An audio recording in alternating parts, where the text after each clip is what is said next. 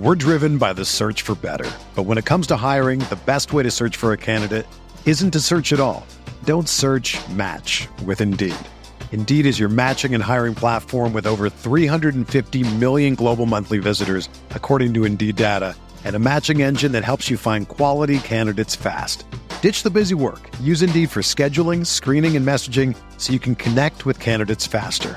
Leveraging over 140 million qualifications and preferences every day, Indeed's matching engine is constantly learning from your preferences, so the more you use Indeed, the better it gets. Join more than 3.5 million businesses worldwide that use Indeed to hire great talent fast. And listeners of this show will get a $75 sponsored job credit to get your jobs more visibility at Indeed.com/Blue Wire. Just go to Indeed.com/Blue Wire right now and support our show by saying that you heard about Indeed on this podcast. That's Indeed.com/Blue Wire. Terms and conditions apply. Need to hire? You need Indeed.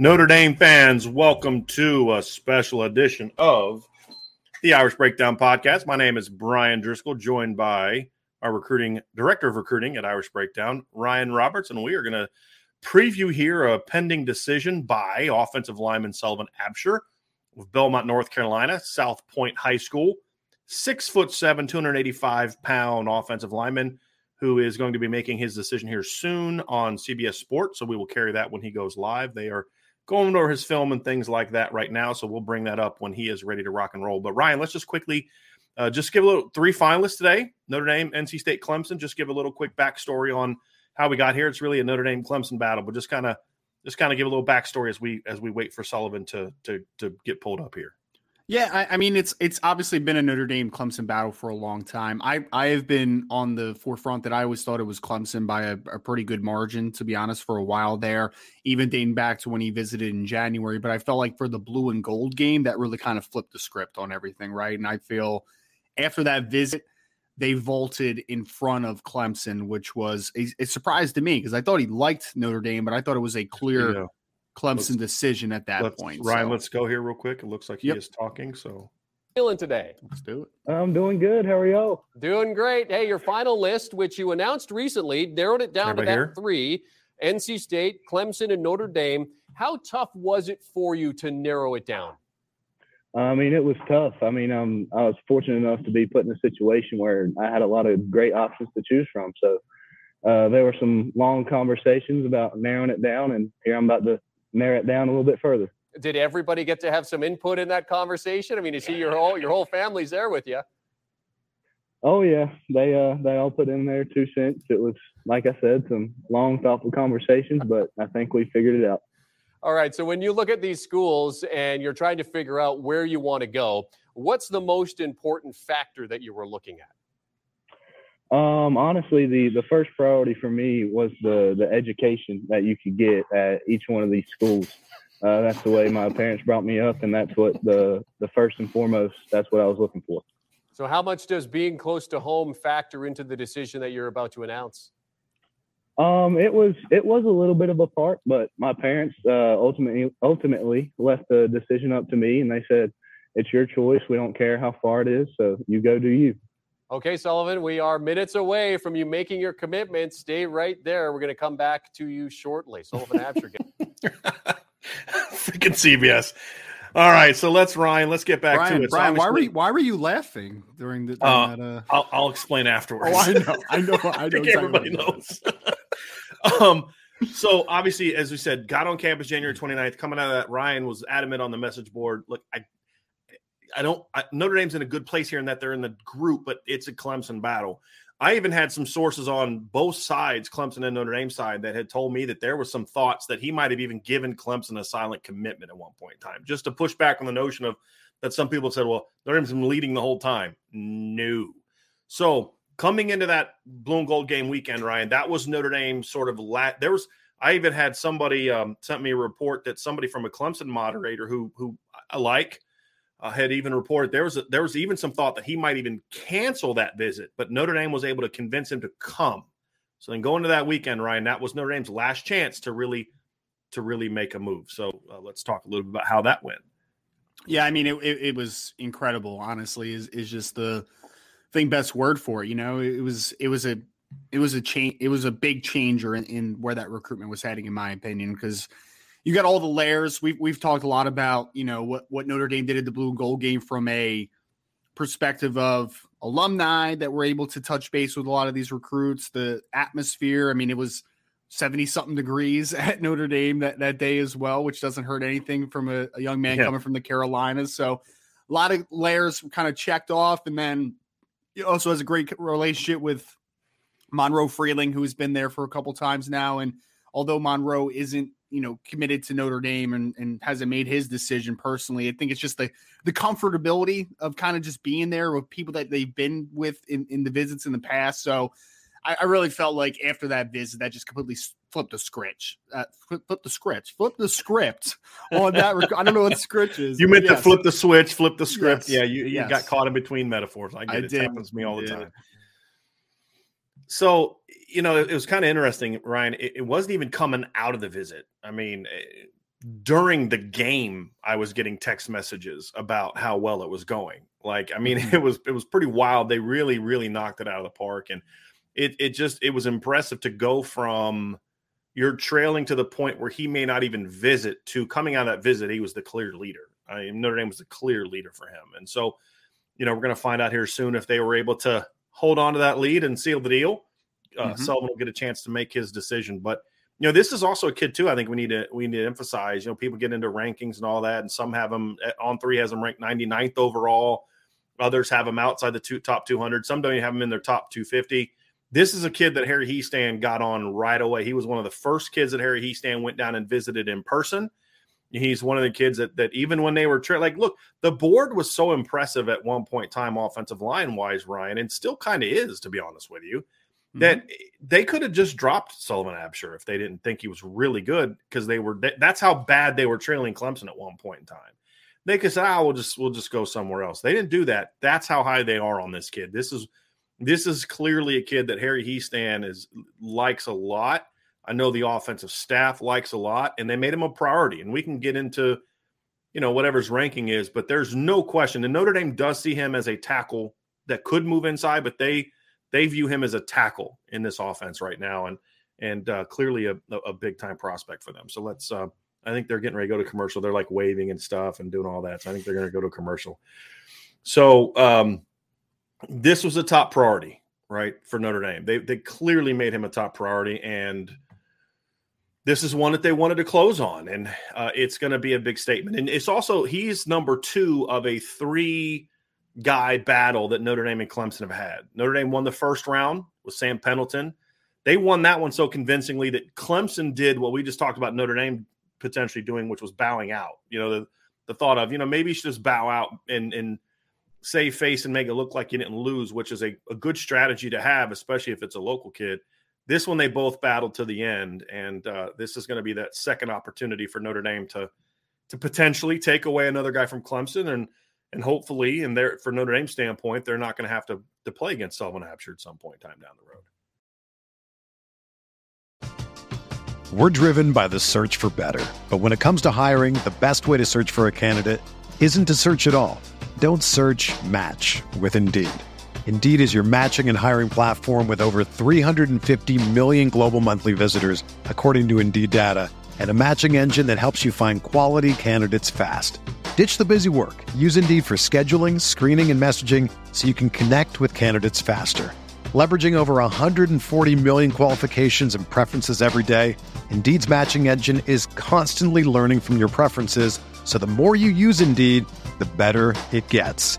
Join more than 3.5 million businesses worldwide that use Indeed to hire great talent fast. And listeners of this show will get a $75 sponsored job credit to get your jobs more visibility at Indeed.com/Blue Wire. Just go to Indeed.com/Blue Wire right now and support our show by saying that you heard about Indeed on this podcast. That's Indeed.com/Blue Wire. Terms and conditions apply. Need to hire? You need Indeed. Yeah, I mean, the kid's an impressive player. I mean, 6'7", 290 pounds. Like you said, they view him as a tackle. I think he could be a really darn good guard because I think he plays with, great pad level and physicality. Kid's a big-time player. And he's an important player too, Brian, because he has the potential to play tackle, right? Like you got Sam Pendleton, who's a really nice interior player, but you need to make sure you get some tackle types in this class, right? So getting a guy like him, I think the fit makes a ton of sense. He's a high academic kid, like he just talked about already, right? That education is obviously a top priority for him. And he's, like you said, he's been a guy that they've been on for a long time. And I know you also said there's a little bit of a difference in his ranking. I'd say top 150, top 200. Yeah, I think he's in between the two. I think he's better than top 250. I don't quite have him top number 99. I have him kind of in that middle range, like 150 to 200. And the reason I have him that low is because of the fact he comes from an offense that it's hard to really project as much of. I can't project what he's going to be as a pass blocker because I've never seen him pass block before. I mean, I'm being a bit hyperbolic, but you get the point. He comes from a veer offense. And so that's one of the things holding him back. But I love the size. I love the toughness, the physicality, the demeanor. I think he's a good athlete. There's just enough questions about, we don't see him working laterally enough to really know. Let's get back to this one here real quick. Sullivan, tell us where you're headed. All right. Well, it's time, guys. So we're going to be going to University of Notre Dame. Now Mama's happy. Four-star offensive tackle Sullivan Absher announcing that he is headed to the University of Notre Dame here on CBS Sports HQ, trying to fake us out there with a little bit of a Clemson grab first, but then goes for the Fighting Irish. Sullivan, congratulations. What was it about the Fighting Irish that makes it the perfect fit for you? It was honestly the safest option, for lack of a better term. But on the football side of things, you've got one of the best coaching staffs in the country. You've got the tradition of Notre Dame football. And then on the other side, you've got the Notre Dame degree, which I believe holds a lot of weight. Obviously, a guy who's done his homework when it comes to where he wants to go. Of course, you mentioned the Irish, 11-2 last season under Brian Kelly, and now, of course, that new head coach in Marcus Freeman. So, talking to the Irish fans, tell them, what do you bring to this team? I'll bring whatever they need me to. I'll play left side, right side, guard, tackle, wherever I need to go. Oh, that's good. A jack of all trades. Is there a player, Sullivan, that you model or admire your play after? Well, it's tough being in the triple option offense, but I really like the way Trent Williams plays. So when you look at, now that the decision is made, how does that shift your focus now? It's time to get to work. I mean, recruiting other guys now. Anybody in mind? Monroe Freeling, where you at? Love it. Well, Sullivan, congratulations. All the best with your team as you move forward in high school football there in South Point, and of course, as you get set to make the move to the Fighting Irish. Thank you. Sullivan Absher, the newest recruit for Notre. So, Ryan, that is going to be it. Sullivan Absher has committed to Notre Dame. And that is 2 for 2, and you nailed it. He is calling out Monroe Freeling. He wants Monroe Freeling to be next. But let's talk about what kind of player, Ryan, that you think Notre Dame is getting in Sullivan Absher. Let's break down his game. We've done a full film breakdown before, so I'm not going to pull the film up on this one. But we're going to talk about his game first and then talk about how he fits into Notre Dame. So let's really dive into this. What kind of victory is this for Notre Dame, and what is it that you like about Sullivan Absher? Because you have liked him as a player from the beginning. You just didn't necessarily like where Notre Dame stood with him early on.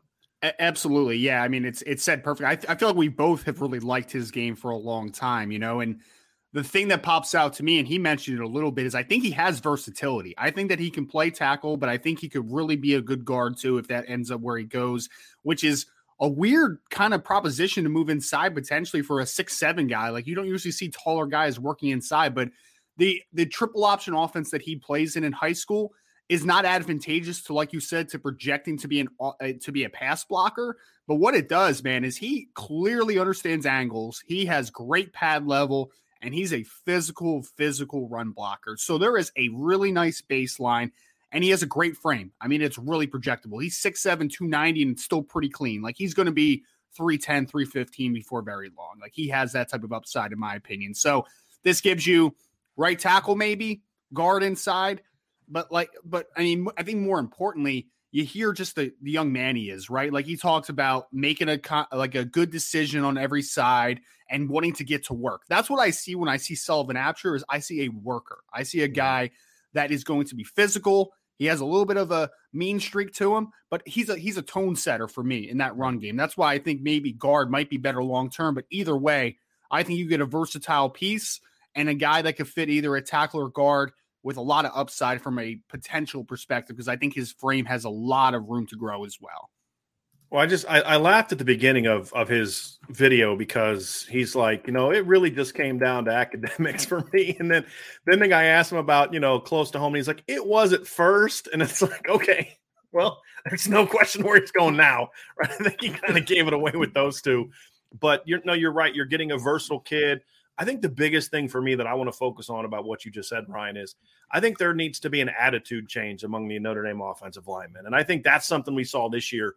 The big question that we asked going into last season was, what are we going to see from the Notre Dame offensive line now that the Harry guys are all gone, right? Who were recruited by Harry, who were developed by Harry early on, who worked with Harry in the offseason before 2020, they were all gone. So the attitude, the demeanor, the toughness, the finishing, the just the competitiveness, the physicality of that group was, what was it going to be like? And we saw what it was like this year, and it was not good.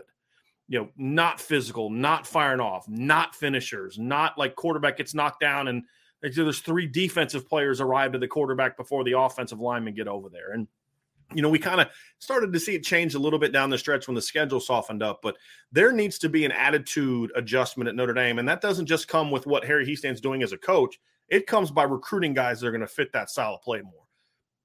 And there is no question that as much as we love Freeling and Jagasol and all these guys, this is probably the most nasty kid that they're recruiting. And just his disposition of how he plays. Like, you see the smiley, fun-loving kid with the curly hair. That is not how he plays football. And I love that. Like, he is a guy that wants to bury you. He wants to drive you 20 yards off the ball and then put you on your back.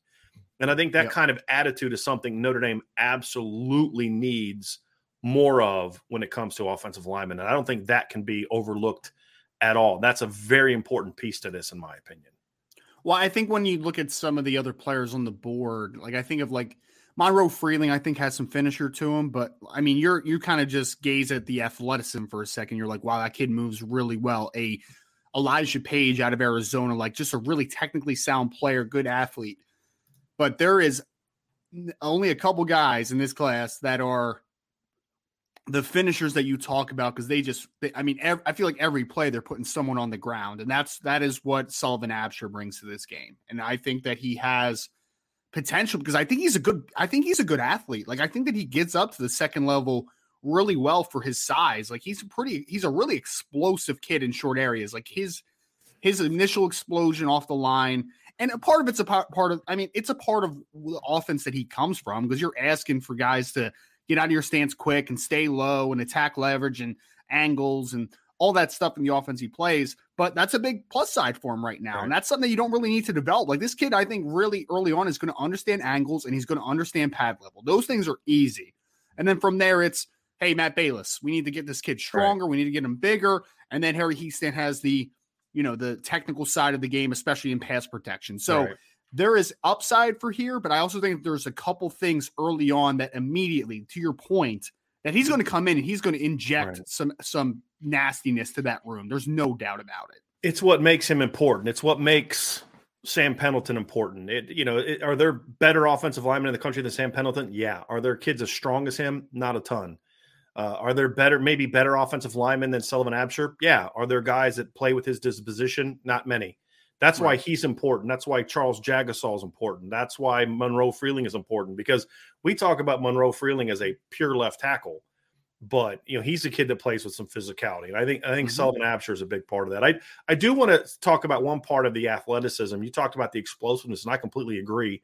Yeah. His vertical explosiveness is there, but I still have question marks about the lateral quickness and lateral agility because we just haven't seen it. You don't see There's it. There's a few reach blocks that you see we're like, okay, there's a little something, but that's a little different than, how is he going to be in a pass set against an edge rusher in the pass game? How is he going to handle having to block Keon Keeley in practice, right? I mean, that's where we're going to see how that can be. So I do think there's still some question marks there.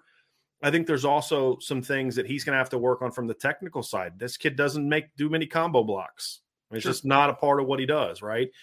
His hand play in a veer is a whole lot different. And he's talked about that. I mean, he's aware that playing in a triple option limits some of the things he can do and show. That was something that, like, wow, okay, that got me. Like, okay, that kid, he realizes where his game is at. He understands that there's things I got to improve upon. So his knowledge of who he is and the offense he plays in, and he didn't say it in a way like, I hate the triple option like I say it. It's more of a like, this is what I'm asked to do, and I'm not asked to do some of these other things. And so I thought that showed me a little bit of self-awareness too, which I like, and that stood out to me as well. But there are some question marks, and he's going to have a bigger technical adjustment to make than most kids that they're going to get in this class, if not all.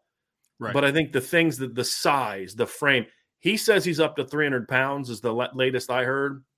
He's a big boy. I mean, he's going to be 310, 315 when it's all said and done. And you add that to a class, to an offensive line, that's another thing Notre Dame needs more of. Is I'm not someone that believes you have to be like 330 across the board like Bama and Georgia. That's a different type of offense. That's a power-o, gap, scheme where you've got to be able to physically have brute force. Notre Dame doesn't run that offense, but it is nice to have the athleticism plus 310 to 315, and that's how I see Monroe Freeling being. And as we've always known, Harry Hiestand loves long offensive linemen, and he certainly brings that to the table as well. Well, and it's a great point because I feel like we've talked about the length of the defensive line classes coming in, but I mean, Notre Dame could be in a situation where if you close now that you have Sullivan Absher in the class, now you have Sam Pendleton in the class. If you close on a Monroe Freeling, a Charles Jagasaw, and let's say an Elijah Page, for instance, right? Your shortest guy, your least lengthy guy at that point is Sam Pendleton, who's a high school offensive tackle that is 6'4 plus and relatively solid length for a 6'4.5" type of player, right? So Notre Dame is adding length at the offensive line position again, and that's why I think there's a lot of projectability to it. I think that Sullivan Absher is a guy that, like you said, if he gets up to 315, I could see if Notre Dame's able to land a Monroe Freeling, I could see Monroe Freeling being the left tackle down the line and then Sullivan Absher being the left guard next to him. They're buddies. You heard it at the end, and I loved it, man. I loved it. So, Monroe Freeling, where are you at? He's already recruiting for Notre Dame right now, and we know that their relationship is very good. So this is a big moment for Notre Dame, and I think in a lot of different areas, because I think that it's not a package deal by any instance, but having that relationship with Monroe Freeling, I think, does help when we're talking about what's next after this, right? Yeah, and we'll get into that here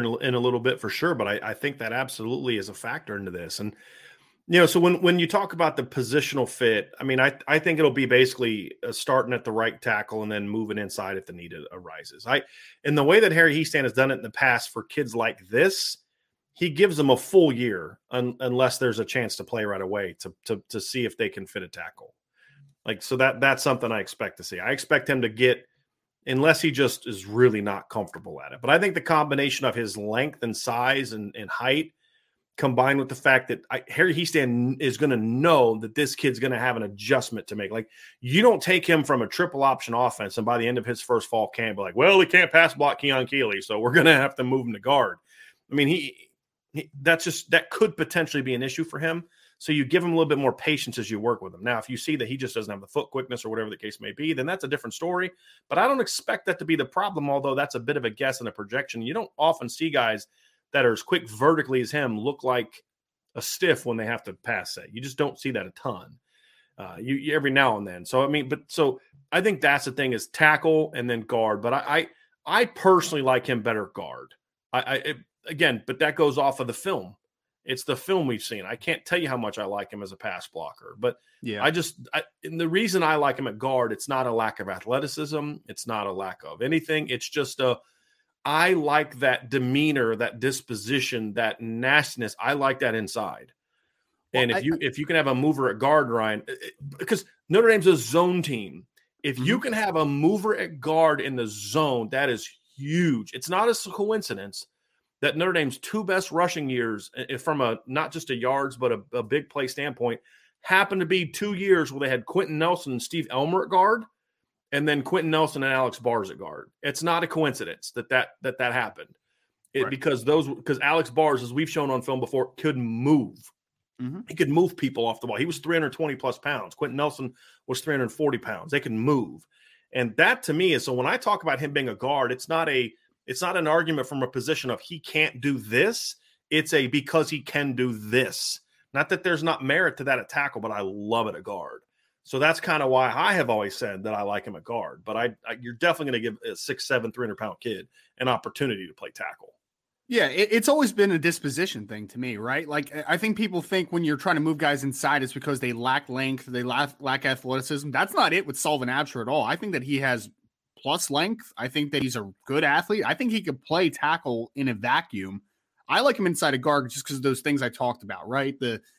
The pad level, the physicality he plays with. He is a mover. Like, he's a people mover, and I think that that's where his traits lie best. It's like the Trey Smith thing for Tennessee a couple years ago, right? Great offensive lineman, doing a really good job for Kansas City. He has tackle traits, but what he does best kind of parlays inside a little better. And I think that might be long-term for Sullivan Absher. I can see him being a successful tackle in the college game. I could see him being a really good guard. All I know is that Notre Dame got a guy that I think is going to start at Notre Dame at some point. Like, I think that he is a little bit of a developmental guy because, like we're saying, technique, you need to work on it because there's just some things that he's not asked to do. We don't know if he can do it or not. Right. It's just more that you need to make sure that he can, right? And then physically, I mean, if he's 6'7", 300 pounds right now as still a high school junior, physically he's going to be close to ready to compete on the college level when he gets there. The question from there is, how technically sound is he at that point? But either way, I think you're getting a starter long-term for Notre Dame here. Yeah, and when we talk development, for me, that development's like a year. It could just be a year. It's not like he's going to need 4 years. It's just because in a lot of years, he's a kid physically, size-wise. Like, he's going to have that natural 300 pounds coming in. He's going to have that natural strength. He's a kid that in a lot of ways could be an early to battle for a job guy. It's the scheme change. There's not going to be anyone on this that they're going to sign that's going to have a bigger change in culture, not culture, scheme, attitude, like all that stuff is just, there's a lot of things that have to change when I look at it. When I talk about attitude, it's not the demeanor I talk about. It's just the attitude of playing in a zone is different than the attitude of playing in a veer, because, you know, the attitude of what I'm referring to is in zone, you're always looking to who am I working with? Who am I working with? In the veer, it's a lot of, I'm doing this. I have this. Right. And so that's going to be an adjustment for him as well, because it's a timing thing. And that's going to be, to me, the biggest adjustment he's going to have to make is the timing. The timing of working with someone else is way different than what you're going to do in the veer. And so how quickly he can pick that up is going to determine how quickly he can push his way into the lineup. But this is a really, really good football player, in my opinion. Yep. There's no doubt about it. You said it perfectly. And there's just going to be some things that he's going to have to work on early on, and it's not even a fault of his own, and it's not a limitation thing at all. I mean, if you watch his film, there's a lot of down blocks, and there's a lot of cutting, and there's a lot of those things because that's what the veer kind of calls for, right? Mm-hmm. So, but when you evaluate the traits, 6'7", good arm length, good athlete, tenacious, everything's there for him to be a good football player. There's no doubt. Now, just so you all know, too, he committed during the Blue Gold game weekend. So I got a text at halftime saying, hey, just so you know, Sullivan Absher just committed. So I was like, okay. So that's why Ryan went and put on the board like, hey, we're hearing things are going really well for Sullivan Absher, because I called him from the booth, and I was like, because you were down in the stands, and I was like, hey, let's get something up here real quick because things are going really, really well. So that's what made it so amazing as we wrap up the part about Sullivan Absher, and then we're going to talk about what's next for Notre Dame on the offensive line. And before we take some questions, you went into that visit with a kid who kind of considered canceling the visit. And before the second day was over, he had already committed to you. Like, my understanding is the commitment happened before the game. I found out around halftime, late in the first half. So that is the impressive thing. And again, what's different now is it's not just Harry Heastand. In the past, and we've said this before, in the past, it was Harry Heastand was the guy responsible for the offensive line class. He did a pretty darn good job of it. But now it's not just Harry. Chad Bowden was all over Sullivan Absher. Loves Sullivan Absher. He's been on him since January. Tommy Reese has been involved with Sullivan Absher. But Harry Heastand and Chad Bowden especially were two guys that put in work on Sullivan Absher. So not only did they come from behind and put themselves in position, which is what we say, because we don't steal kids' moments, right? That's just not what we do. And props to the Notre Dame beat, because I know a couple other people had gotten word at one point that week and they committed to. And for the most part, we kept it in check, so good for them. But, by the time this moment came, it was a foregone conclusion. But he did commit during that weekend, but man, like less than 24 hours. He's on campus less than 24 hours, and you turned him in from strong Clemson lead to Notre Dame commit. And Clemson tried hard to get him back and made no headway. None. Yeah. There was never a doubt. And that's as impressive as anything. Like I think I might have said this to you. Well, we'll see when he gets back home. I might have said it to Vince. We'll see how it is when he gets back home. Never wavered. I mean, same thing with Rodney Gallagher, right? Like when it wears off. Yeah. It was done. I mean, that shocked me more than anything. Because anytime you get a kid caught up in the moment, I had a great time. Notre Dame's a pretty cool place, beautiful weather. The environment, the atmosphere that day was, it was fun. It was electric. It was like an actual game day. It was phenomenal. And then so I get the emotional, I'm going to commit that weekend. I really was kind of expecting him to think twice about it, but he didn't. I mean, it never wavered. Like Clemson gave up between now and the 13th. Like they knew they were done. They knew they had no chance. And that's the power of the O-line U brand that Harry Heastand built. But now you've got a Chad Bowden, now you've got a Tommy Reese, now you've got a Marcus Freeman that's all part of this. I mean, goodness gracious, it's going to make Notre Dame very hard to beat. Very hard to beat.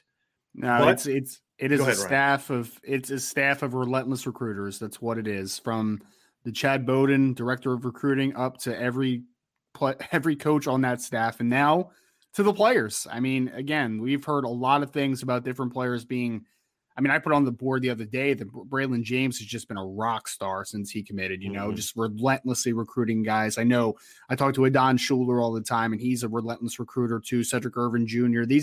These guys want to put together the best class in the country this year. They want to put together what they perceive to be the best Notre Dame class ever. Like that's the goals that they have. And they're on a good little stretch right here. It's obviously, no what's next and all that good stuff. But right now, this is a huge victory for Notre Dame.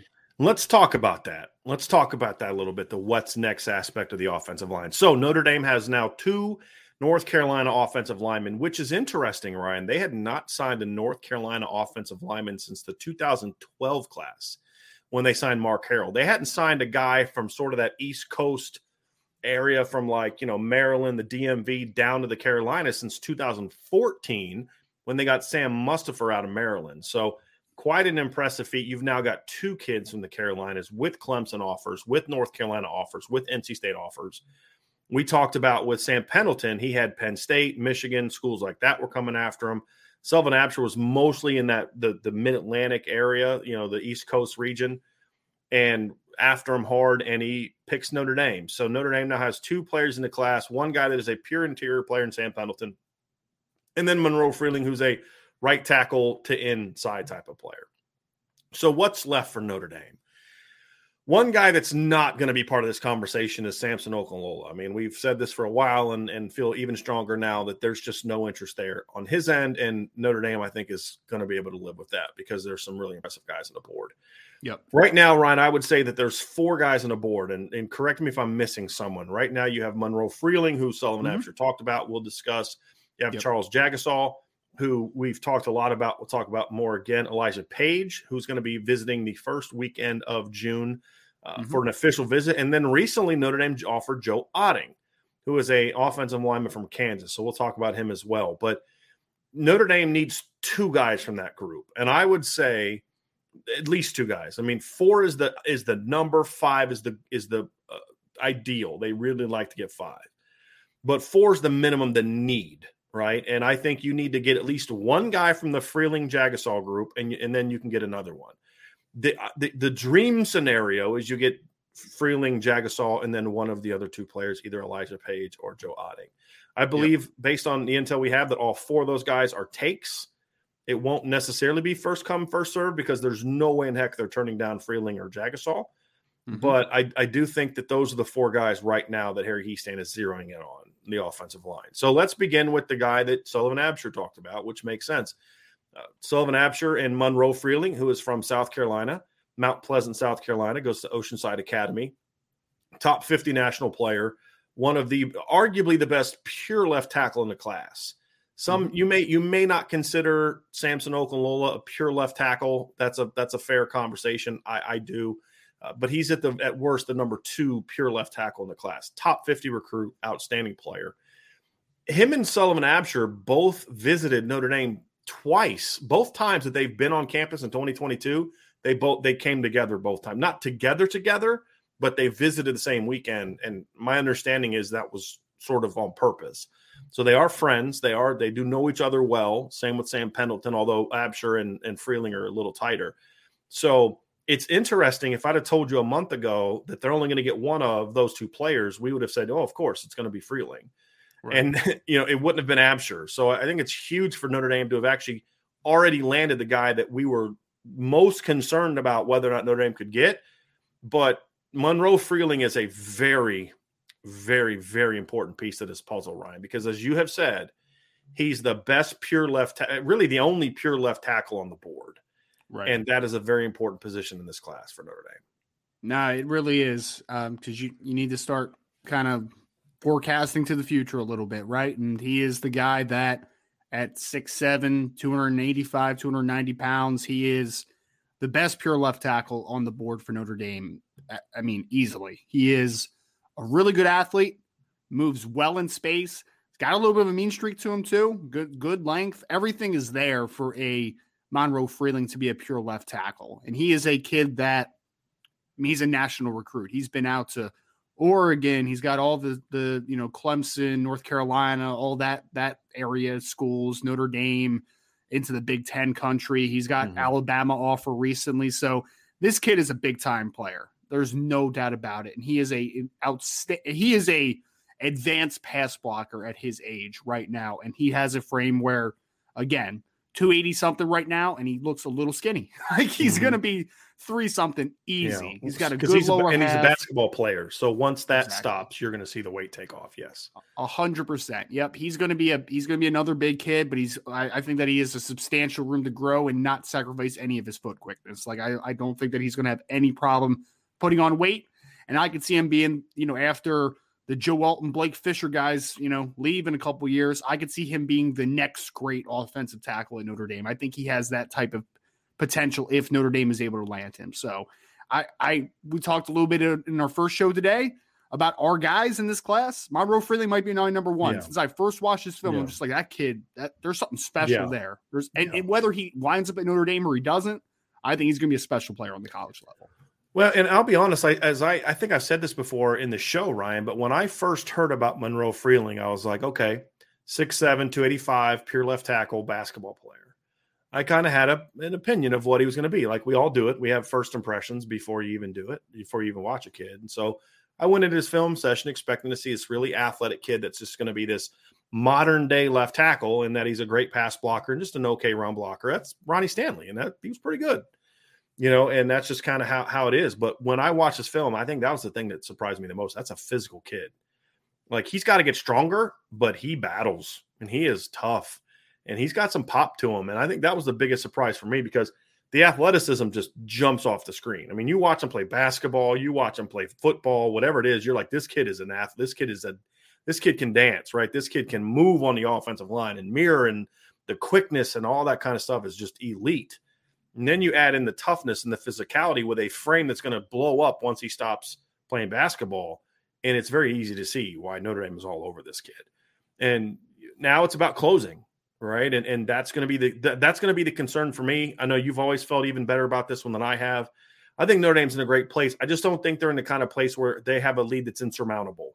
That's my thing. You know, like Bama offered recently, that doesn't necessarily like Notre Dame fans. It's well, just because Alabama's the boogeyman that everybody's concerned about, but that's the one position where Alabama can't look at Notre Dame and say, well, we do a better job of doing this than they do. Nope. You can't say that, right? I mean, that's not since Harry Heastand's been in Notre Dame. So maybe they get involved, maybe they don't. But Clemson's a legitimate player. He likes Florida. I mean, there's a lot of schools involved in him. He released a top 7 recently. I think Michigan was part of that as well. That's going to be another L for them. I don't know if he's going to definitely pick Notre Dame, but I'm pretty sure he's not going to pick Michigan. So they've got work to do. They've definitely got work to do. But the nice thing is now they have 2 kids in his backyard who are both like 2.5 hours away from him that are both going to be able to kind of say, hey, come join us. And that adds even more importance to the Sam Pendleton, Sullivan Absher commitments, Ryan, is I'm actually looking up the distance now. Having 2 guys that he knows that are sort of in his backyard is super important. So Sam Pendleton is about 4 hours away from him. Excuse me, I was incorrect on that. And then Sullivan Absher is a little under 4 hours away. So they're 2.5 hours away from Clemson. That's where I got the 2.5 hours from. So right in their backyard, they've gone on visits together to multiple places. That's going to help Notre Dame. But at the end of the day, it's got to be about Heastand. It's got to be about Chad Bowden. It's got to be about Marcus Freeman. It's got to be about Tommy Rees. They've got to really turn up the heat because now the nice thing is now that Pendleton and Absher are on board, that's just fewer guys you've got to really convince. Now your conversation with them are, hey, let's help us get this. And Monroe Furling is a big part of that. Another big part of that, a very, very important part of that, in my opinion, is Charles Jagasaw. And so Brandon Plesner is as confused as we are. Okay, I thought it was Jagusa. I'm confused now. How do you say it? It's Jagasaw. So we were told that it was Jagusa, right? So we had been saying Jagasaw for a long time. We changed it to Jagusa. And then we heard Charles doing an interview with Tom Lemming, and he said, hi, I'm Charles Jagasaw. I was pissed. So I'm never going to listen to anybody ever again. I'm just going to go with my own thing from now on. I never told you this, man, but remember when I went on that podcast to talk a little Notre Dame recruiting a few weeks ago, right? That was before we had heard that it was Jagusa. And the host of that show said, yeah, it's Notre Dame. Like, how's Notre Dame with Charles Jagusa? And I'm like, Charles Jagasaw? It's pretty good. And then I felt so bad after that, after I found out, because I was like, oh my God, did I just tell him the wrong pronunciation? And then I found out that we were right the whole time. We were right all along. Should have trusted our gut. But it is Charles Jagasaw, and he is also a very, very, very important recruit for Notre Dame. I think he does. There's several reasons why. One is he's really talented. He's 6'6", 290, 295. Just went like 49-0, won a state championship in wrestling. He is somewhat, he's your backyard kid. He's from Illinois. You have to get your backyard kids. He is a guy that you're battling, arguably your biggest / on off-field rival in the Midwest and Michigan, right? And he's a guy that to me also brings in that disposition we talked about. Like Charles is a kid that needs a lot of work technically. He's had, missed his sophomore year because of the COVID rules, so he couldn't play there. Decided not to transfer like a lot of people from his high school. He wanted to be loyal to his high school, Alamo Catholic. They went through a coaching change. So it's been a lot of turmoil on the field for him. And there's a lot of work that needs to be done. But, man, this kid's talented. I mean, he's ranked by On3 as the number 7 player in the country. I'm not ready to go there yet. But that top 50 to 70 range is a no-brainer. And he's only that low because of the technique. He needs a lot of work technically. But 6'6", 295, athletic, physical. You want to talk about a guy that brings the disposition like Sullivan Absher? It's Charles Jagasaw. And that to me is just another indication that it's clear. It's very clear that Harry Heastand is not just trying to bring in talented players, and he's recruiting the whole. We'll recruit a bunch of tackles and figure out where to play them. Because a reminder who people don't know this, Notre Dame's starting offensive line in 2020, that was one of the best in the country, and Notre Dame's starting offensive line in 2017 that won the Joe Moore Award were all guys that played offensive tackle in high school, with the exception of Sam Mustipher, were recruited to play offensive tackle initially at Notre Dame. So that's just kind of what he's always been. But he's that kid, Ryan, that fits that mold of, I want people that are going to be mean and nasty and physical. And we're not talking about mean as in dirty. We're talking about mean as in, like, I want to beat you up every play. It's the Quentin Nelson. It's how Quentin Nelson was. It's how McGlinchey was. You know, it's just it's how Zach Martin was and is. Yes, there's technique involved, but if you've got to have that foundation of toughness, physicality, and a desire to punish people. And Sullivan Absher has it, and Charles Jagasaw has it. And it makes him a very, very important piece of this puzzle. If anybody wants to tell me that Charles Jagasaw has the most upside of any offensive lineman on the board, I would not argue with you. I mean, the kid is, like you said, 6'6", right around 300 pounds, a little bit less, and great hands, great feet. They're all there. Technically, he's not there from a football playing perspective, but long term, I mean, I want to talk about the cleanest frame, Brian. We've talked about a couple guys today that we think could be 300 plus, 310, maybe even, maybe for a Sullivan Absher, 315 possibly. I could see Charles Jagasaw being 330 pounds and still having his athleticism. Like, I think this kid, I keep comparing him to him because it just reminds me of him so much. I think he's Trey Smith. Like, he just reminds me so much of Trey. Trey could play offensive tackle, but long-term, he was just a bully inside for Tennessee. Like, that's what I see with Charles Jagasaw. I think that he can play outside, but I think that just the temperament, the physicality, the hand strength, like, there's just so much there from a physical perspective, and he is a really talented player. I mean, yeah, he has upside of an All-American at Notre Dame. Like, he has that type of upside if they land him. He is and he fits. He fits. It's like Pendleton's the inside guy. Freeling would be the pure tackle. And between Absher and Jagasaw, it's like one of those is going to be a tackle, one of them's a guard, unless you get Elijah Page to go with them. And then maybe he's the tackle and you have Absher and Jagasaw a guard. I mean, so the point is they fit together. Yep. And you're not just signing four guys, the four we've talked about, and they're all left tackles, and hopefully somebody can do something different. They can play multiple positions, and the common themes are what? Athleticism, length, power, versatility. Those are the four things that Harry Hiestand has always looked for. Those are the four things those three kids bring to the table. And it's a thing where if you want to talk about the dream class of offensive linemen, it's these two kids have to be a part of it. There's no question. Now, as far as need, I think Notre Dame needs at least one of them. If they're going to have the offensive line class that they're capable of.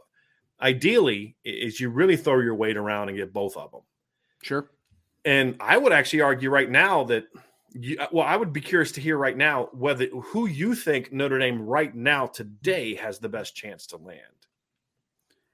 It's a good comparison. It's a good question. I think that it's trending better for Freeling than Jagasaw, if that makes sense. Like, I think that they have been in a better spot with Jagasaw comparative to Freeling, but I think that you were going from a heavy battle with Freeling to now being a slight leader for Freeling, and I think that you've just kind of stayed stagnant with Charles Jagasaw. I think he likes Notre Dame. I still think Notre Dame's the leader, but how things have trended makes me a little more confident in Freeling, because when you're closing on a player, I'm much like exponential growth, right? And I don't think there's been exponential growth with a guy like a Charles Jagasaw. I think you're kind of just in the same spot you've always been, but it hasn't closed for whatever reason. So I'm a little more confident in Freeling. Ultimately, I think they're going to have a good chance of getting both. And I know that's a dream scenario, but I think it's realistic. It's doable. Yeah. It's doable. I think you can make a case that they are at least 1A or 1B for both. And I would say they're the clear leader. I would still say that I still feel better about Jagasaw just because of the local aspect. He's a local. I mean, he's a backyard kid, and I think that helps him at the end of the day. Sure. Freeling, I love your confidence on it. Maybe it's a little bit of BK PTSD. It could be that, where it's like, I believe when I see it, an elite 5-star type of kid from the Southeast. I believe when I see it. And it's just not an area where Notre Dame has had a great track record in the past. Of course, I'm saying that as they have 2 Carolina kids already committed in the offensive line. So 2 out of 3 now, baby. Yeah. 2 out of 3. And I think that's big. I think it's because, as we talked about recently on shows, and I'll say it again today, it's not just that they're landing top players. It's that they're landing top players that other big-time schools aren't getting now. They're not like when they landed Zach Martin, basically it was like Iowa's looking for him now. That's why Iowa develops big time offensive linemen, because if Iowa doesn't offer a Midwestern kid, you should ask yourself why and be concerned, right? I mean, it's Iowa, Notre Dame. There's not an offer in the Midwest to a Midwestern kid I care more about than those two, right? But it wasn't like it wasn't like Ohio State and Alabama and, you know, other schools like that were after him and you go get him. And, you know, I mean, it's just, you know, as I hold on a sec.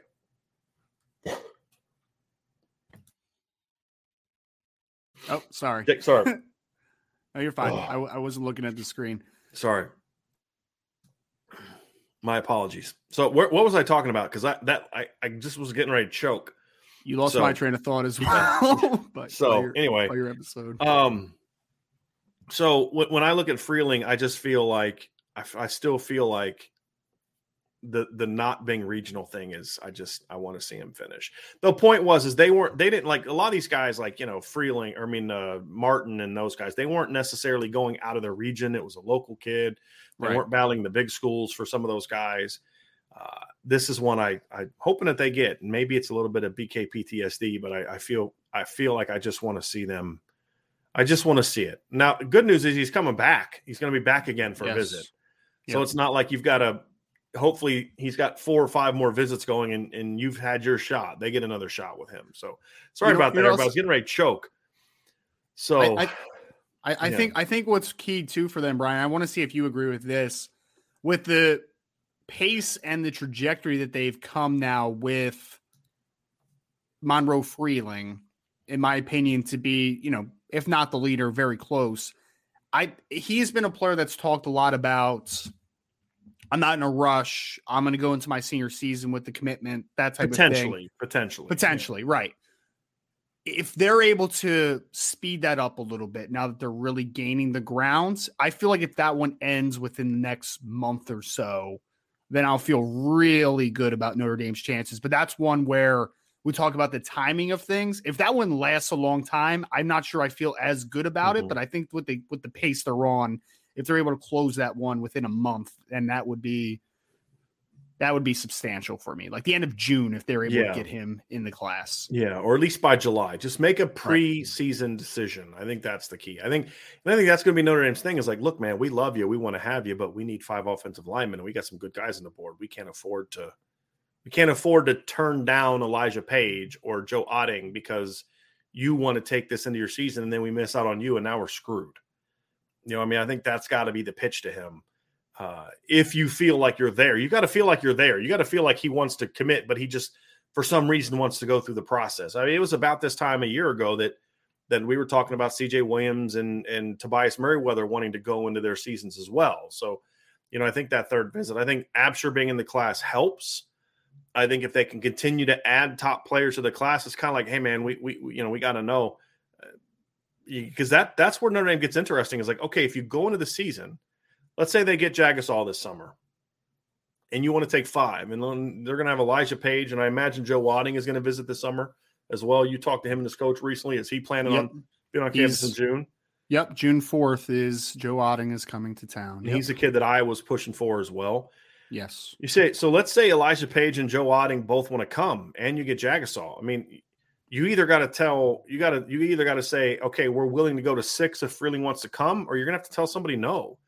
And that's a really risky proposition to be in because, you know, obviously Monroe Freeling is an absolute stud, but you can't afford to miss on him. You can't turn down Elijah Page because you're waiting on, you know, Monroe Freeling, and then you get neither one of them. So it's gonna make June very, very interesting. There's no doubt about that. And hopefully, as you said, you feel as Notre Dame, you feel good enough about where you stand coming in that visit that you know one way or the other, hey, he's not reacting the same way he was in April and January. That's your say, okay, we're going to go make the move. But, you know, we'll have to see how it all plays out. Elijah Page and Joe Otting are the other 2 kids on the board. Mm-hmm. Elijah Page has never been to Notre Dame, so it's hard to really say where they stand. I know he likes Coach Heastan, Marcus Freeman's been, according to Elijah, Coach Freeman's been very involved in his recruitment as well, which is a good sign of what Notre Dame thinks about him. He'll be on campus the weekend of June 3rd to 5th for his official visit. This is one where, honestly, Ryan, I like this kid. He's a pure tackle. Same. Not that anyone that's a pure tackle can play guard. It's just this is a kid that is a natural. The athleticism is there. The length is there. He says he's now up to like 290 now, which means he's put on some weight. Or is 290 now. He's put on some weight. He's a really talented kid, fundamentally sound, just is going to need some time. And he's not as naturally powerful as some of the other guys on the board. He's more of that's why partly why I mean pure tackle. Just he's more athlete, technician, pass pro kind of guy. Very good player for me. He's a take for me. I mean, I really like the kid. And, he's got an interesting list. He's going to be going to Michigan State. There's some other programs on the board for him, but he's a guy that Notre Dame obviously likes. And then there's Joe Otting, who's a kid that they just offered. And there's nothing about that kid that you take the film aside. There's nothing about that kid that entices me. 6'4", 270, 275, 3-star kid. He's got the Iowas and schools like that on his list. But then you're looking like, why are they offering a kid from, is it like Topeka, Kansas? Topeka, like, seriously, 3-star kid from Topeka, Kansas? What are they doing? Then you pop in the film and you're like, oh, then you watch him play basketball and he's doing like pump fakes at the 3-point line and taking dudes to the rim. You're like, okay, yep, I get it now. Yep. He is a strong, athletic kid, Ryan. So it's like, okay, yeah, that's not a 3-star. I'm sorry. That kid's he's a good football player. Undersized. He's 265, 270. He's a pure interior guy, right? But he is an athletic, physical. I mean, he's got some punch. He reminds me of a bigger version of Trevor Ruhlin coming out of high school. Now, I like Trevor Ruhlin a lot. Bigger, more athletic version of Trevor Ruhlin. I like Trevor Ruhlin coming out of high school a lot. He was a heck of a high school football player. The concern and the question with Trevor was, can he add the weight and stay and add the weight and strength necessary and stay healthy? And Trevor couldn't. The more he put the weight on, the more injuries he's had, and it just depleted the power that he had as a high school kid. That's going to be my one question with Joe Otting. That's why they didn't offer him right away, because Coach Easton needed to go out there and see him face-to-face and size him up. What kind of frame does this kid have? Can he do all those kind of things? And he did, and it immediately offered. Yes. So this is a kid that they like a lot. So this is not your typical 3-star kid. If you haven't, and we'll probably do a breakdown at some point in time of him one of these nights when we do a recruiting show. But if you haven't watched the film, watch it, because this is a physical, athletic kid. And if you really want to have some fun and you're a real film junkie like this dude and that dude, watch his basketball film. That was even more impressive to me. Because when we talk about these other guys who play basketball, they're like bigs that can score. Like Monroe Freeling's doing his damage around the rim, and same thing with Devin Houston. This kid is legitimate, like all conference basketball. He's banging threes. I mean, you've seen it, right? He's hitting three. You're the one that sent it to me, actually. Yeah, he's hitting threes. He's literally off the dribble, taking dudes to the rim, doing pull-ups. He's leading fast breaks. A 6'4", 265-pound offensive lineman. This is an athletic kid, man. Yeah, and it's interesting, too, because when I spoke to his coach, and I have a piece on it at Irish Breakdown if you want to go take a look, just it's a little more in-depth about. And you'll have a second part coming out tomorrow. Yeah, the second one tomorrow is going to be fun, everyone, because you're going to see a little bit of the athletic breakdown of him. I mean, basically, like Brian said, he's a really talented kind of finesse player on the basketball court. Like, he's not just like your typical big offensive lineman playing basketball. Like, he has some skill to him from shooting and dribbling, and it's pretty impressive stuff, actually. And then you watch, he's a track athlete too. He throws a shot put. He's up near 48 foot in shot put. So he's got some explosiveness. He's got some physicality in that regard. And he's one of those other kids that we talked about with Monroe Freeling being able to add a ton of weight when he stops playing basketball. I mean, Joe Otting's already up to 275 pounds since basketball season ended. So he's a kid that his coach thinks, because he just turned 16 years old as a high school junior. He's a young junior. This kid could potentially grow another inch or so. But, I mean, I think he could add a substantial amount of weight, because if he's 275 on film or 270, 275, somewhere in that ballpark on film, he looks very skinny. But the one thing about him is good athlete, the kid can move, flexibility is good. And we talked about the tone centers type of guys. That kid's Phil, man. He is a aggressive, physical blocker. So I agree. The upside, I think, is tremendous. I think that kid's a center all day, every day. Like, I think that he's going to be a really good center on the college level. And I could care less about what the star ranking is on him. I watched him, and I'm just like, yep, that's a really good player. Same thing with Elijah Page, who, we skipped over a little bit. He's a 3-star by, I think, basically every platform. That dude's not a 3-star football player. Absolutely not. He's a really good athlete, offensive tackle type, and he's really advanced from a pass blocking perspective. He's got good feet, good understanding of leverage. Like, power needs to improve, but I mean, you can do that. Like, you can improve the power profile. That kid's a really good player. So I think there's a couple impressive players. And the thing for me, Brian, is if you do get your dream class where you're able to get Jagasaw off your Notre Dame and Freeling, now the conversation goes, do you want Otting or do you want Page? And that is an interesting one because they're very different players. Very different. I mean, my thing is to be, who do you want? Otting or Page? I'm like, yep. I mean, who wants to be on board? Who wants to come? Right? I mean, that's my thing is I'd take whoever wants to come. Because if you get Freeling, you've got your left tackle, right? And that's why kind of part of me wonders if maybe I might lean towards Otting in that situation. But honestly, I say Otting right this second because it's just the first thing that pops in my head. If you ask me in 15 minutes, I'll probably say Page. They're both really good football players, and it's a win-win. And I think the fact, and this is what we kind of said earlier, like if you get Freeling and you got Page, you've got 2 pure tackles. I could easily see one of those other 2 guys moving inside and being elite guards, and you'd have the makeup of a really, really impressive offensive line. And then if you get Freeling and you think either Jagasaw or Absher can be tackles, so let's say you're going to have Jagasaw out at tackle or Absher inside or vice versa, and you get Otting, then he's inside at center, and you've got Sam Pendleton who's a guard. I think part of me kind of leans towards like the case for, I can make a case for both. I just made the case for Page about the 2 tackles. The case for Otting would be, I think Notre Dame likes him as a center.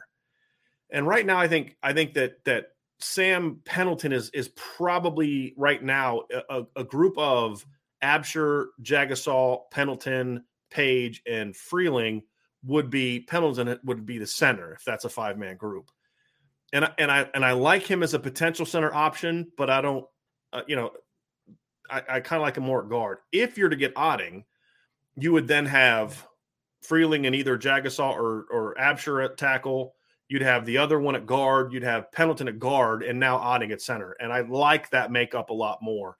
So the point I said, Ryan, you had to step away. I said, if I had to take Absher, Page or Otting, like my initial gut was Otting, and then I talked myself into Page, and then back to Otting, and that's kind of how it would be. Like either one, take them both if you could. If you can't, then I don't care which one. First one let's come, because they're both really good football players. And they do things differently, and they're both pretty good athletes. But if I had to err on the side of it, if I had to make an answer, right now, I'd probably take Otting just because I like the makeup of it, assuming you get Freeling, right? Yeah. So, see, I can talk myself into either side. I think they're both really good players. I would probably actually take Page just because I prefer taking tackle types, and especially if you have an Absher and a Jagasaw who could fit inside a guard, like because you really think they're both more guards, and I think that's what it comes down to it for me. I think, I see Jagasaw as more of a tackle than you do. That's fair, and I think if I believed what you believed about Jagasaw, Ryan, I would 100% agree with you on Page. Yeah, because you definitely have 2 tackles for sure if you get Page and Freeling. Oh, no doubt. Yeah, I always try to project to where I think a player would be best. So it's really no shot against a Charles Jagasaw that I think he'd be a better inside of guard because I think he could play tackle. I feel the same way about Sullivan Absher. It's just, if my line is at its absolute best, where do I feel like those guys are at their highest peak and highest potential? I feel like Jagasaw could just be an all-American type guard. Like, I think he could be that type of player. But either way, get good football players, let Harry Heastan work his magic. There's no doubt. There's not a wrong answer there, though, Ryan. That's the whole point. That's the point of what we're saying. And I'd be willing to bet you in a week from now, if that question got answered again, we might both give the opposite answer. Ryan might start advocating for Joe Otting, and I'd start advocating for Elijah Page. And that's the whole point, right? It's just they're both good football players, and I can talk my way into thinking that both of them are the best thing for Notre Dame. Well, if you just have me watch Otting basketball highlights, I'll pick him every time right afterwards. I mean, there's no doubt about that. That's exactly right. That's exactly right. And that's the thing that's impressive. If you're a film person like we are, I'm just telling you, you got to watch this kid's film, and you've got to watch this kid play basketball. I mean, watch the football first, because I don't care what the kid does in the basketball court if he can't play football. He can play football, and then you got to watch him there. So they're on the verge of. Go ahead, Ryan. Sorry. Oh no, I was just gonna say I love watching Otting because I mean his offense really gets him out in space a ton, man. And you see like the athlete he is, but then I mean he wrecks dudes on the second level, man. Like he's just so much fun to watch. Mm-hmm. So Ryan, I want to get into some questions here. So we've kind of wrapped up that offensive line situation. Let's get to some questions here as we wrap this up. Really appreciate everybody that's been a part of both of these shows today. It's been a lot of fun. First of all, I got Matt Lass. Brian, your choking episode was eerily reminiscent of Brian Kelly coaching a top 10 matchup. Dang. Dang. Wow. Oh my goodness. Very, very well played. We do have a couple super chats. Kay Grant with another one, had one earlier. I appreciate you very much, Kay Grant. I need to know how much Mountain Dew I owe Brian and the staff for today's intel. So I don't know. I think you're an annual member, so you've already paid your $49.99 towards the Brian Driscoll Mountain Dew Fund. So you're there already, buddy. We appreciate you, and you always go above and beyond, and it's very much appreciated. But yeah, a lot of great intel on the message board today, everybody. You're going to really enjoy this. And this is why you needed to be a member of the Irish Breakdown message board, because there was no question based on the intel that Ryan and I put out on Saturday of the Blue Gold game. There was not really a doubt about the fact that this kid was going to be in the class, because there's a way to do it without, doing the crystal ball and that type of thing. But you knew that where Notre Dame stood with Sullivan Absher. Really, if you're an Irish Breakdown member on or before April 23rd, you knew where this one was going, and you knew the backstory. It's another reason you need to sign up at boards.irishbreakdown.com. Definitely worth it. Frank G with a super chat. Thank you very much, Frank. Brian's reaction to the education comment was priceless. I shouldn't have laughed like that, because I mean, kind of, I think Ryan, like you said, but it just struck me as funny. That what did it come down to? Well, it really, because it wasn't just that he said education. Kids say that, but it's almost like the way he said it was like giving it away. It really comes down to education. And well, how important is staying close home? Well, it was important at first. Well, it's not important now, apparently. He was like, oh yeah, my parents will support me wherever I go. They don't need me to stay close to them. I'm like, all right, can we just get to it now, guys? He's kind of your poor kid's going to give it away before he even gets to do the commitment. So, but really loved it. Really, really good kid. Really lighthearted kid.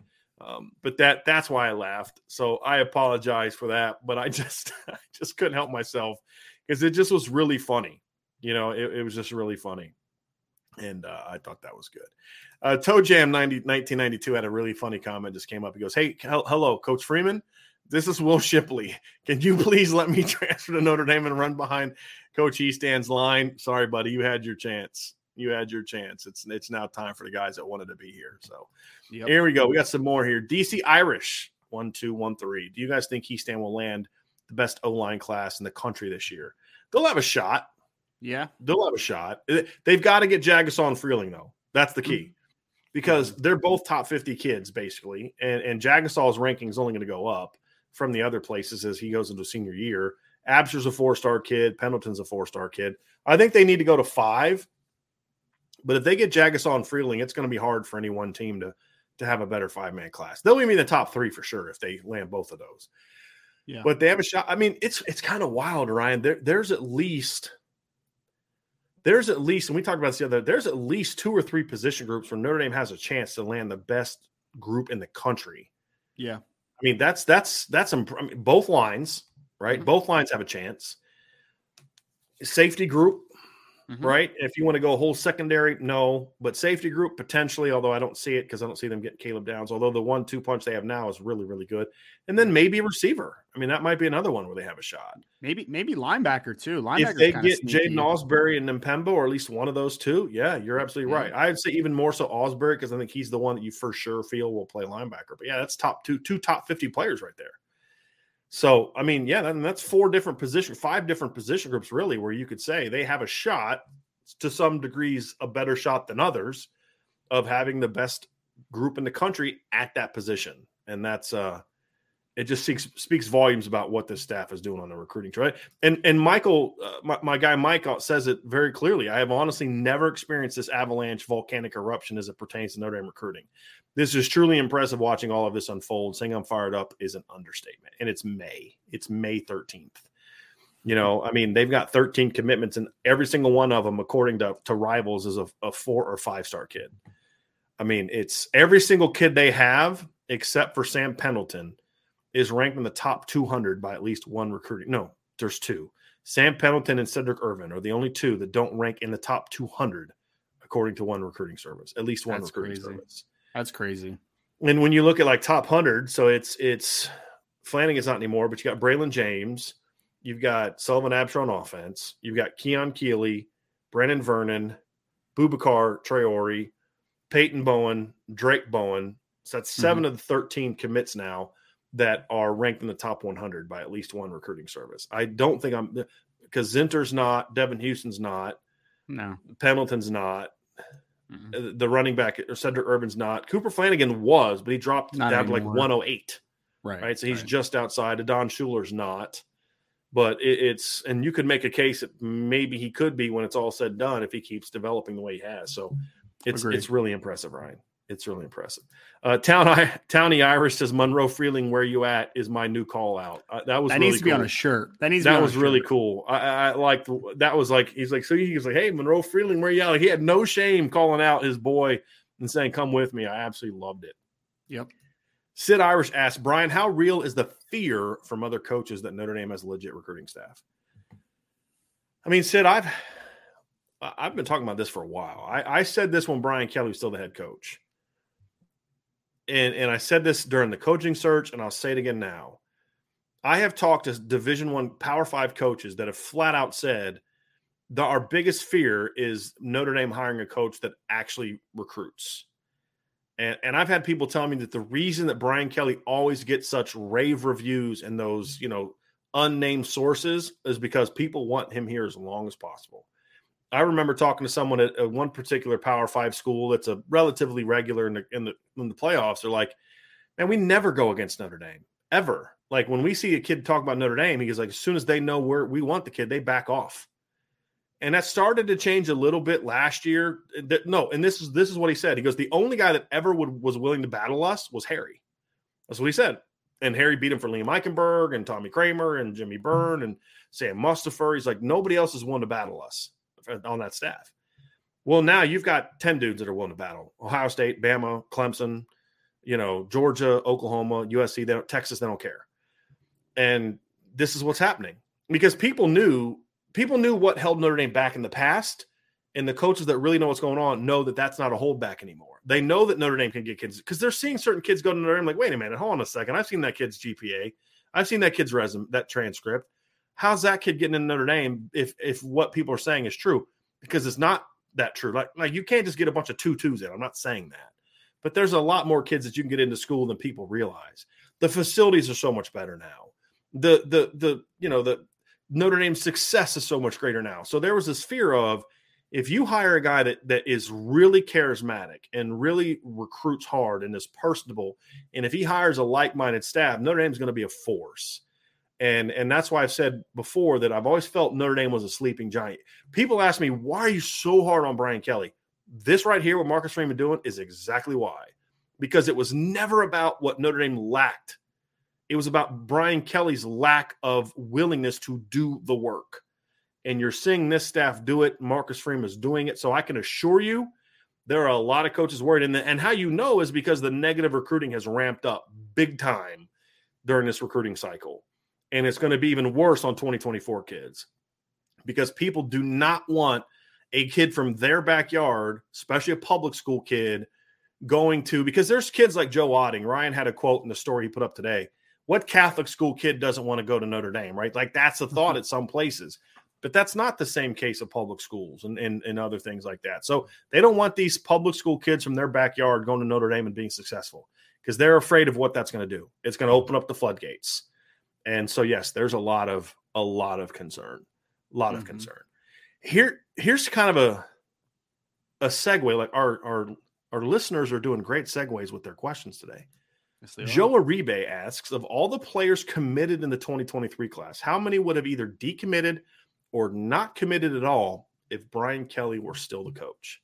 There seems to be a different aura around the program. I mean, Braylon James is one, right? Like, Yeah. he's probably not in the class if Brian Kelly is the head coach right now, I'd say. Mm-hmm. I mean, so if Brian Kelly's still the coach, then are we Harry assuming that Hiestan's not Marcus back? Freeman is still the defensive coordinator? I'd say so. I'd say yeah. Most of the defensive staff the defensive class would still be here. Now, I don't know if they'd have kept Keon Keeley. I don't. I don't know if they would have kept him. They'd have kept Brennan Vernon. They'd have got Boubacar probably. I think the big difference is I don't think they have either one of the offensive linemen right now. Mm-hmm. They may not have been able to get Devin Houston or Boubacar because Mike Elson would have taken Brooks Barr. Right. He wanted to take Brooks Barr before.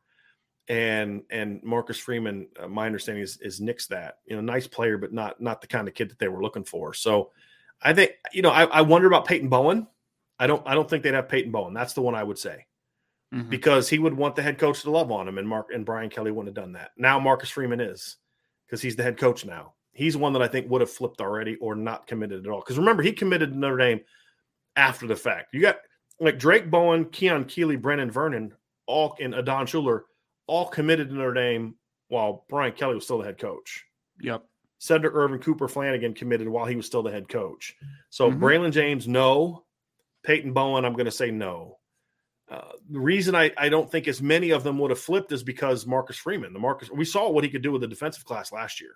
So maybe he would have kept Keon Keeley, but that's the one that I would have been a little bit more. I would have been a lot more nervous about Keon going somewhere else if Brian Kelly's still the head coach, because he would not have put in the work needed to keep him in the class. But you are now. I don't think – because if Brian Kelly's still the head coach and Harry Hiestan's definitely not the offensive line right, coach, that's what I said. I don't think they have either one of the offensive line. That's exactly the point I just wanted to reiterate is that, they definitely don't – because Sam Pendleton was a guy that was identified by Harry Hiestan, so they probably never even offer him.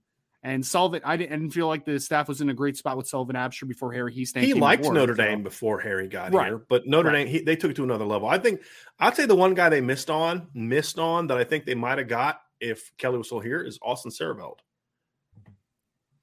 Think so? Yeah, because I think they would have prioritized him more than this staff did. Gotcha. Because this staff liked other guys more, where the previous staff would have made a run at him because they'd have lost some other guys. Like, they'd have known they weren't getting Absher. They wouldn't have had Pendleton on the board. I think they would have made a harder push for him, which I'm actually okay with, because of all the kids we've talked about, he would have been last on my list as far as from a ranking standpoint. Yeah. So very, very, very fair question. Christian Ritter Jr. asks, I know Notre Dame offered Caden Proctor. Why is he off the board? Do you think he was overrated or just like Freeling better? I don't think he's overrated. I think he's a tad overrated. I don't think he's a top 5 to 10 kid, Ryan. I think he's a top 50 kid for sure. He's a good player. He's probably a top 25 to 50 kid. He's very good. Mm-hmm. There just wasn't the fit. It wasn't going to work. Good kid, like Notre Dame. They liked him. It just wasn't going to work. And I also think he's more of a right tackle to me than a left tackle in Notre Dame's offense. He could be a left tackle in Bama's offense. But in Notre Dame's offense, I think he's more of a right tackle. He's more of a power guy as a right tackle. So it's more of him or Jagasaw. And honestly, I like Jagasaw's upside. But Caden Proctor right now is a heck of a player. He's one of the 3 or 4 best offensive linemen in the country right now. Mm-hmm. I just think he's closer to his ceiling than a Charles Jagasaw or a Monroe Freeling is. I don't know if you feel the same, Ryan, but that's how I feel about it. I think him and Jagasaw are kind of comparable players a little bit. I think the power profile. Like you said, Caden Proctor's ready to go right now, right? Like he's 6'6". He'll probably be a freshman starter somewhere. Yeah, for sure. That's why I'm hoping he goes to Iowa. I'm hoping he goes to Iowa and starts right away, to be honest with you. Sorry. He's a physically well put together kid, though, man. He is very, very physical. I agree with you, though. I think he's a little linear. I don't think he's incredibly flexible. So right tackle probably versus left tackle, maybe inside a guard long term. But physically he's a bully as a player. Yep. And I think that if you ever seen Caden, he's just big.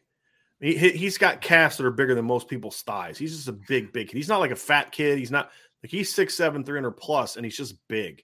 but he's like that bully kind of guy. And I mean that as a compliment, right? And I think he's an Iowa offensive lineman. Yes, he is. He's an Alabama, Iowa kid. He really is. And so I hope he goes to Iowa. I would love to see Iowa start having more success in that state and keeping some of those kids away from Alabama and Ohio State. But and I've always liked Kirk Ferentz as a coach, who he was actually offered the Notre Dame job before Brian Kelly was. A lot of people don't know that, but he was. Him and Bob Stoops both got offered the job, and then Kelly was next. So it's a very interesting situation. Last few questions, Ryan. 99 Problems BK1 says, was the just like Rodney Gallagher comment a slip of the tongue? No, it wasn't, because I don't think you heard it in the proper context. We were referring to being concerned that he would be a kid that we were worried about the excitement wearing off after he left. Gotcha. He thought you meant like we were talking about Sullivan Absher. Is Rodney Gallagher committed too? Because we talked about Sullivan Absher. No, we were talking, the context of what Ryan was talking about was jumping on what I had said to him at the time, which was, I'm curious to see if he still feels this way when he gets home. 100%. We were referring about that because what we have said is that Rodney Gallagher loved the visit to Notre Dame. Notre Dame became the leader at the time. Same with Jaden Greathouse, but I was a little bit more concerned about it sticking with Rodney Gallagher than I was about Jaden Greathouse and other players. It was not a statement of saying he is committed, because that's not the case in our opinion. So it was more of that. So I just want to clarify so people understand the context of what Ryan was saying. It was in that context of a concern that we had at the time of, is this going to last? And so far it has with Rodney Gallagher, I think. Notre Dame's in a good place, but there's officials coming up now. But it's more of a concern. I was more concerned about how would Rodney Gallagher be feeling coming out of that visit than I was a Jaden Greathouse, right? Same thing with Monroe Freeling versus Sullivan Absher. Monroe Freeling's not committed to Notre Dame, but I felt more confident coming out of that weekend, even though Absher had given a commitment. It was still okay, let's see how he feels, because we had heard that he'd silently committed to Clemson as well. So let's see how he feels when he gets back closer to home and, gets all that kind of stuff. And that was where it was coming from. DC Irish 1213, is this the last commit until June? Well, I'm not going to tell you the answer to that, but I will say this, that Jaden Lamar is a top target for Notre Dame, and he is scheduled to make his decision on May 26th at 7 p.m. Yep. We will carry that live as well. He is down to, what was it, Ryan? It was Notre Dame, Michigan, Oregon, and Arizona, correct? It's his final four. Yep.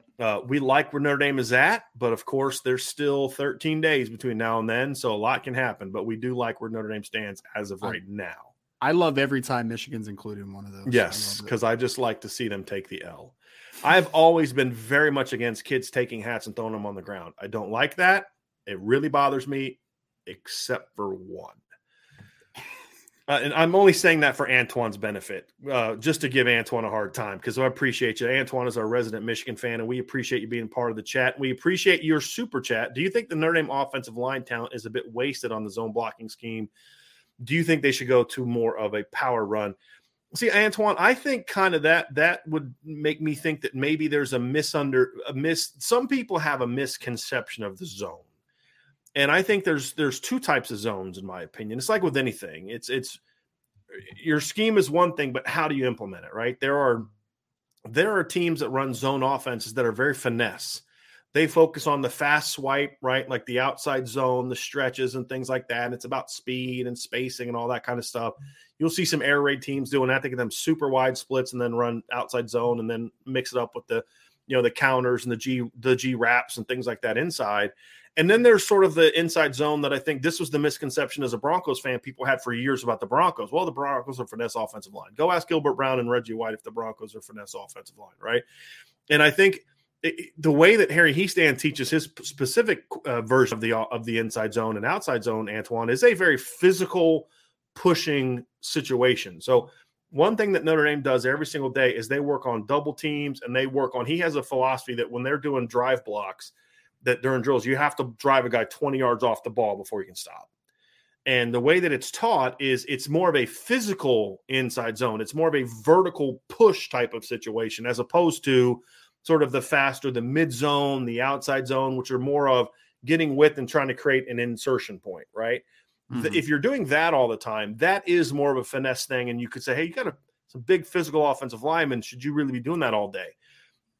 what Harry Heastand has always thrived on, what they did in 2015, what they did in 2017, is they were very much we're trying to get vertical offensive line, inside zone, counter, and then the buck sweeps and the outside zones were complements to the downhill running game, right? So I don't think it's wasted on them because I think that he likes length and athleticism because he emphasizes so greatly the need to get a physical push on the double team to work that to that next level, to get that movement off the line is really the key. So the way that Harry Heastand teaches it, no, it's not a waste at all.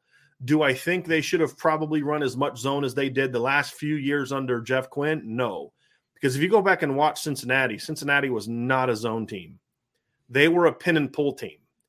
And then they were a pin and pull team for their first 2 years at Notre Dame with Ed Warner, which is part of the reason they hired Ed Warner. Because if you remember, he was a Mike Mangino, and and then when he left Notre Dame, he went to Ohio State at first, I believe. And again, they were a pin and pull team. That's what Jeff Quinn had always taught, pin and pull. And that doesn't require brute force. It's what a lot of air raid teams do, right?